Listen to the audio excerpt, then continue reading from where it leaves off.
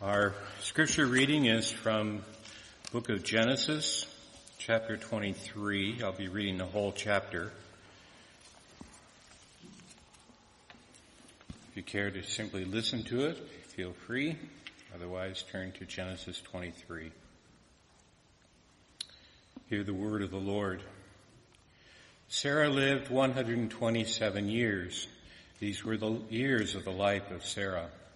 And Sarah died at Kiriath Arba, that is, Hebron, in the land of Canaan. And Abraham went in to mourn for Sarah and to weep for her. And Abraham rose up from before his dead and said to the Hittites, I am a sojourner and foreigner among you. Give me property among you for a burying place, that I may bury my dead out of my sight. The Hittites answered Abraham, Hear us, my lord. You are a prince of God among us. Bury your dead in the choicest of our tombs.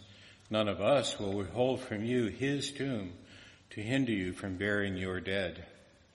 Abraham rose and bowed to the Hittites, the people of the land, and said to them, If you are willing that I should bury my dead out of my sight, hear me and entreat for me Ephron, the son of Zohar, that he may give me the cave of Machpelah, which he owns. It is at the end of his field.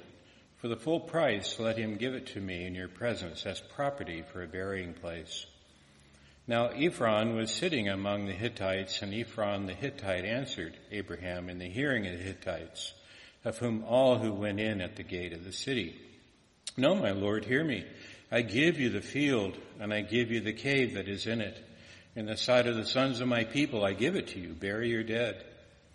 Then Abraham bowed down before the people of the land, and he said to Ephron in the hearing of the people of the land, But if you will hear me, I give the price of the field. Accept it from me, that I may bury my dead there. Ephron answered Abraham, My lord, listen to me. A piece of land worth 400 shekels of silver. What is that between you and me? Bury your dead. Abraham listened to Ephron, and Abraham weighed out for Ephron the silver that he had named in the hearing of the Hittites, 400 shekels of silver, according to the weights current among the merchants.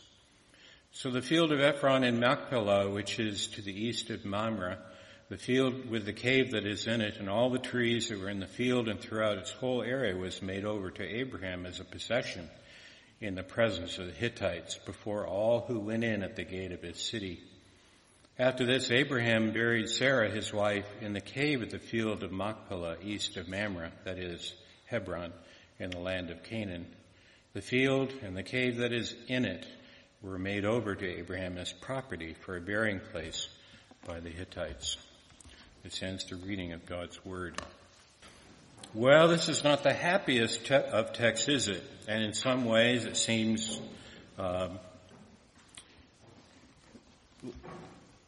like a narrative that we could have been shrunk into simply a verse. And Sarah died, and Abraham buried him in a cave. But that's not what we get. We get 20 verses about this whole episode. And brothers and sisters, this is actually an important passage. It's a passage which teaches us a lot about Sarah's faith, about Abraham's confession of faith. It teaches us about the Lord and his faithfulness, and it also reminds us that our destination really is not the grave. The grave is simply a resting place for Emmanuel's land. And this is actually taught in this place. This is a confession of faith from Abraham, that Sarah's life is not over. She's being buried because she's being planted like a beautiful flower to rise again from the dead. So this is Sarah's death at Hebron. She lived 127 years, and it's quite a story, and it's told to remind us also that God is a God of people. And these are real people. This comes out here. It comes out with the grief of Abraham, which is transparent in the text when you read it carefully. It comes out in the determination he has that he would find a place for Sarah in the promised land, the land that the Lord had promised him. You see, Abraham could have simply buried Sarah out in the desert someplace where nobody owned it. He could have simply gone out someplace and found a cave somewhere. But it has to be in the land that the Lord had promised him. Because this is Sarah's confession of faith too. Sarah, interestingly, is quiet in the scripture. She doesn't say much. We don't have a lot of words from Sarah. It doesn't mean she didn't talk. It simply means that in the record of her involvement in the people of faith, she just was not given a lot of words here. And yet, when she does act or say something, it's pretty important. It shows a woman of faith, a woman who is steadfast. Time after time, she has opportunity to leave Abraham. I mean, you think about it. She's following him in this tent. Her name means princess. She was probably from a well-to-do family, and she's living in this tent.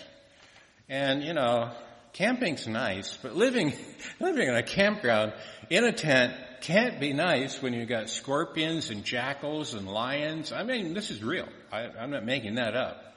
This is what that land is like. And frankly, I really don't want to be around a jackal. In a tent, it's not, doesn't sound very safe.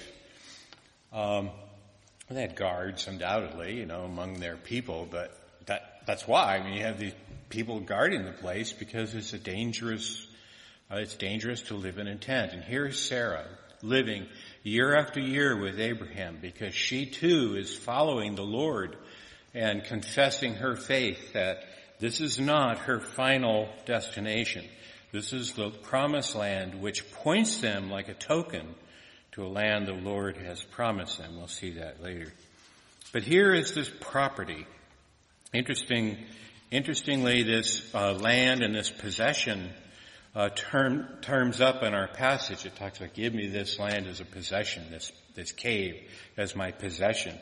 And the Lord had promised Abraham Canaan as a possession. So it's a term that comes up in the Lord's promise in Genesis 17 in particular. But I want you to just go through here and look at the dynamics of this interchange. This is really quite interesting. It opens up with Abraham grieving for Sarah, his wife. He weeps for her. And then he rose up and he said, confessing his faith to the Hittites, I'm a sojourner and foreigner among you. And of course, in this land the Lord had promised him, give me a burying place that I may bury my dead. And then it's very interesting what they say in verse 5 and 6. Here's my Lord, you're a prince among us. You bury her in one of our tombs. She's welcome to one of our tombs. And you bury your dead in one of our tombs. And frankly, right here is when you can see Abraham's mental gears turning. That's not going to happen. She's not going to go be buried in one of your tombs. She's going to have her own place in this land the Lord has promised me. Because the tomb means that she'll be buried with those folk. That would be her new family, as it were. The ancient people took their tombs very seriously. We don't do that so much anymore, interestingly. Certainly my family has not. I don't know about me. We'll find out. But the fact is that in the ancient world, your tombs that's where your family is. There's an interesting treaty the Romans used to make, the ancient Romans. They would make a treaty, and they would pronounce a curse on themselves if they broke the treaty by saying, let all the nations dwell securely with their own possessions and their temples and their tombs, but not us if we break our treaty. Let us be ejected from all those things. In other words, your possessions, your temples, and your tombs, you would be ejected from them as part of the curse that you're calling upon yourself. You wouldn't have your tombs anymore. See, this is where your family is. This is your place. Well, this is what Abraham's thinking here. Yeah, thank you for offering one of your tombs, the choicest of our tombs. And Abraham says, no, that's not going to happen. I will give you full price. So that's the next stage in the negotiations here. If you're willing, bury my dead, I will give you full price. And then he names the place he's got in mind, this field of Ephron. Interestingly, and undoubtedly this is negotiations going on, property negotiations, which tend to be kind of sticky sometimes, as you may well know. But this is a negotiation. We don't have a lot of examples of these kind of negotiations at this time, but certainly that's what's happening here. Oh, Ephron says, oh, you take it. I give it to you as a gift. So you just take this field and the tomb. And when you think about that, seems like a very generous offer. But I would invite you to look at Genesis 19 sometime. You really want to read the whole thing. But Abraham comes back from defeating these kings that had taken his nephew Lot and his family and possessions as loot, as captives in war. And these kings had come down, raided Sodom in that area, and had started taking them off. Well, Abraham arms himself and his family, or his household, and they go get Lot back.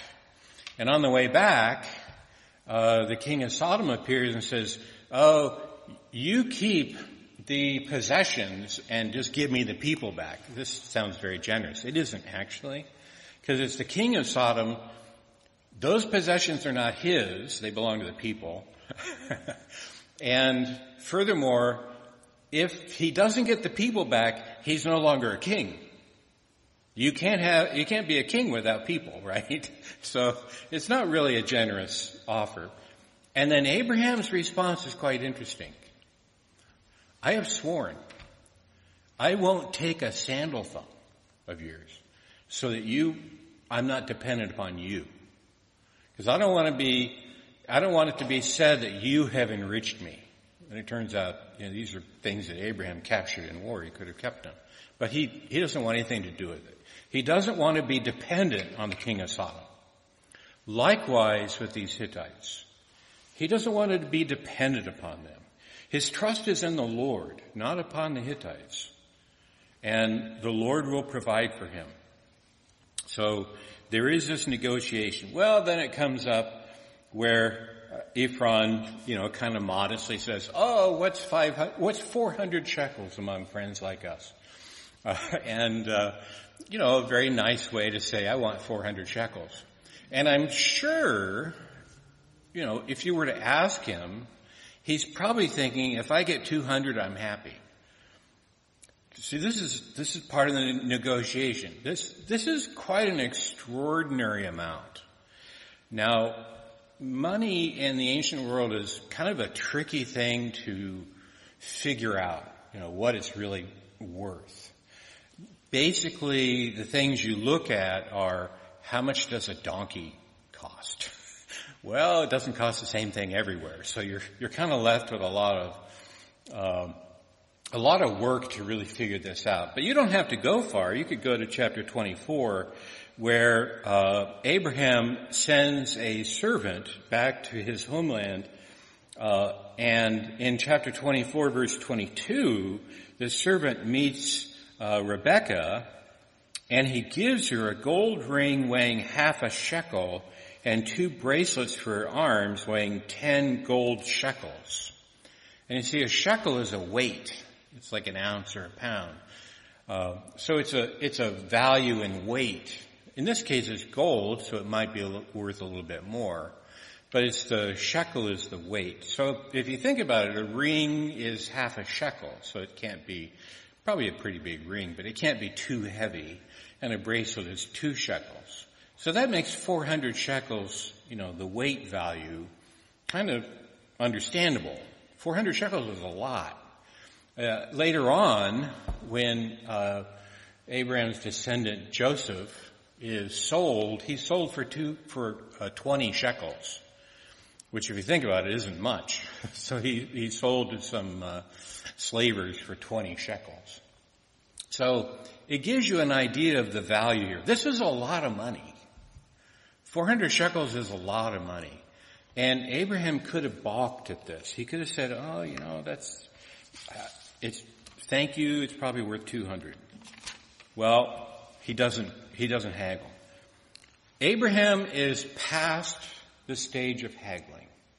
Brothers and sisters, when you're grieving, you don't want to haggle. That's just a fact. Abraham's a human being. And he's just beyond, earthly affairs right now don't really matter to him that much. He's got the money, he's going to pay it. You can see Abraham's heart here. He loved Sarah. This is the wife of his youth, and he loved. And he's going to pay it. It's worth it to him. It's worth it because she has to have her place. He doesn't want to send her off, and it would be a disgrace to bury her in the desert, in some, far off place that's not a fair orchard-like field. So there are trees there. There are oak trees. And you can understand that living down here, right? Have you ever been to some of the places around here? If you want to see this, go to Woods Valley on the way to Bates Nut Farm. You drive that road, Woods Valley. The oaks overshade the road as you're driving. And you're driving and you're going, oh, this is nice. Look at that shade, particularly on a hot day. It's nice and shady. It's cooler. It's pretty. In a desert-like area, to have these oak trees makes it kind of pretty and nice. So there are these oak trees there. This is a nice place for Sarah. It's really worth it to Abraham to buy this field for Sarah. So her value was beyond 400 shekels, and he paid it. And now it's his possession. You see, this is a purchase. He has purchased this possession, and now it's his. It hasn't been given to him. He has bought it, and it's been sealed with these people, that this is now his property. You see, he's carved out this little place in this land of promise so that his wife can be there with him in that place. And this is a place that's special now. This is a place that is an honorable place. And this is where Abraham is buried. And this is where his sons are buried. And if you care to read it, this is actually another sermon, sometime down the road. But it's interesting how Joseph's bones keep coming up. There are 3 passages in Scripture that talk about Joseph's bones. Well, he's buried in this same place. The last word in the Old Testament is, this is after the Exodus. They take his bones out of Egypt, the Israelites. They take his bones and they take them with them out of Egypt and they bury him here. It actually says in this spot. They bury him in that place because that's where he wanted to be buried. This is their folk. This is where his family lives as they wait the resurrection. This is his possession.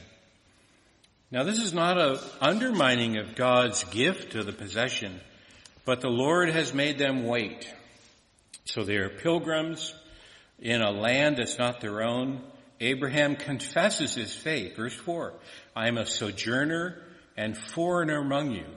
Give me property among you for a burying place. All he wants is a burying place. He doesn't want to buy the whole property. He's not going to settle down. Notice he doesn't set up a building there for himself. He doesn't set up a home. He doesn't, make a strip mall out of it. Whatever. This is not a place for Abraham to settle down.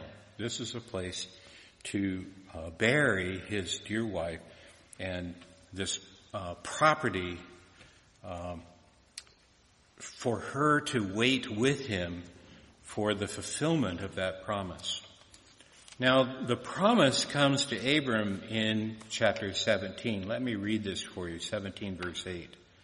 And I will give to you and to your offspring after you the land of your sojournings. Remember what Abraham said, I'm a sojourner. All the land of Canaan for an everlasting possession, and I will be their God. Brothers and sisters, the real key there is that last bit. Now, when you keep reading in Scripture, one of the key places that I read frequently when I'm working with these texts is Hebrews 11. Let me read this for you. Hebrews 11 verse 13. These all died in accordance with the dictates of faith, not having received the things promised, but having seen them and greeted them from a distance, and having acknowledged, this is better, confessed, that they were strangers and exiles on the earth. For people who speak thus make it clear that they are seeking a homeland. If they had been thinking of that land from which they had gone out, they would have had opportunity to return. But as it is, they desire a better country, that is, a heavenly one. Therefore God is not ashamed to be called their God, for he has prepared for them a city.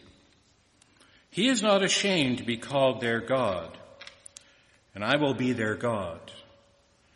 I will give you this land, the land of your sojournings, for an everlasting possession, and I will be, and your offspring after you, and I will be their God. Therefore God is not to be ashamed to be called their God. I will be their God, and he is not ashamed to be called their God. What is it that you have to offer him? What is it that you have to offer the Lord that he would not be ashamed of you? Are you so pure? Are you so righteous and holy that you can actually say, I come before the Lord and I have nothing to be ashamed of. He has nothing to be ashamed of with me. I can't say that. But he's not ashamed of you if you put your trust in him, if you confess him in the world. Therefore, he is not ashamed to be called your God. This means he's committed to you. This means the Lord of glory, the King of all creation, worthy of a new song, is not ashamed to be called your God. And he's not ashamed to call you his people. Sarah was one of his own, and he was not ashamed to call her his daughter. The Lord watched over that whole proceeding. He gave Abraham the money to buy that possession, and he allowed that transaction to take place. That little reminder, that little token of the place that the Lord had prepared. Because these people knew that what the Lord was going to prepare for them was not a homeland in this earth, but a homeland in a new creation that he is working to build. Brothers and sisters, you keep reading in Scripture, you find that our Lord Jesus Christ, he's the world builder. He's the one who builds the new creation. And he built it on the basis of his work on the cross, that it might be inhabited by his people. He's not ashamed of you because you're covered in the blood of Christ. You have hope now, and you can confess that same God. So you confess this same God all of your days. And on that last day that you draw breath on earth, you call upon the Lord to give you that heavenly homeland as well that he has promised you in Christ Jesus, and he will do it. And on that last day, you will hear his voice when he calls you by name out of the grave. Your great shepherd, he knows you by name, and he will call you and you will hear, unless he comes before that day. Maranatha. Amen.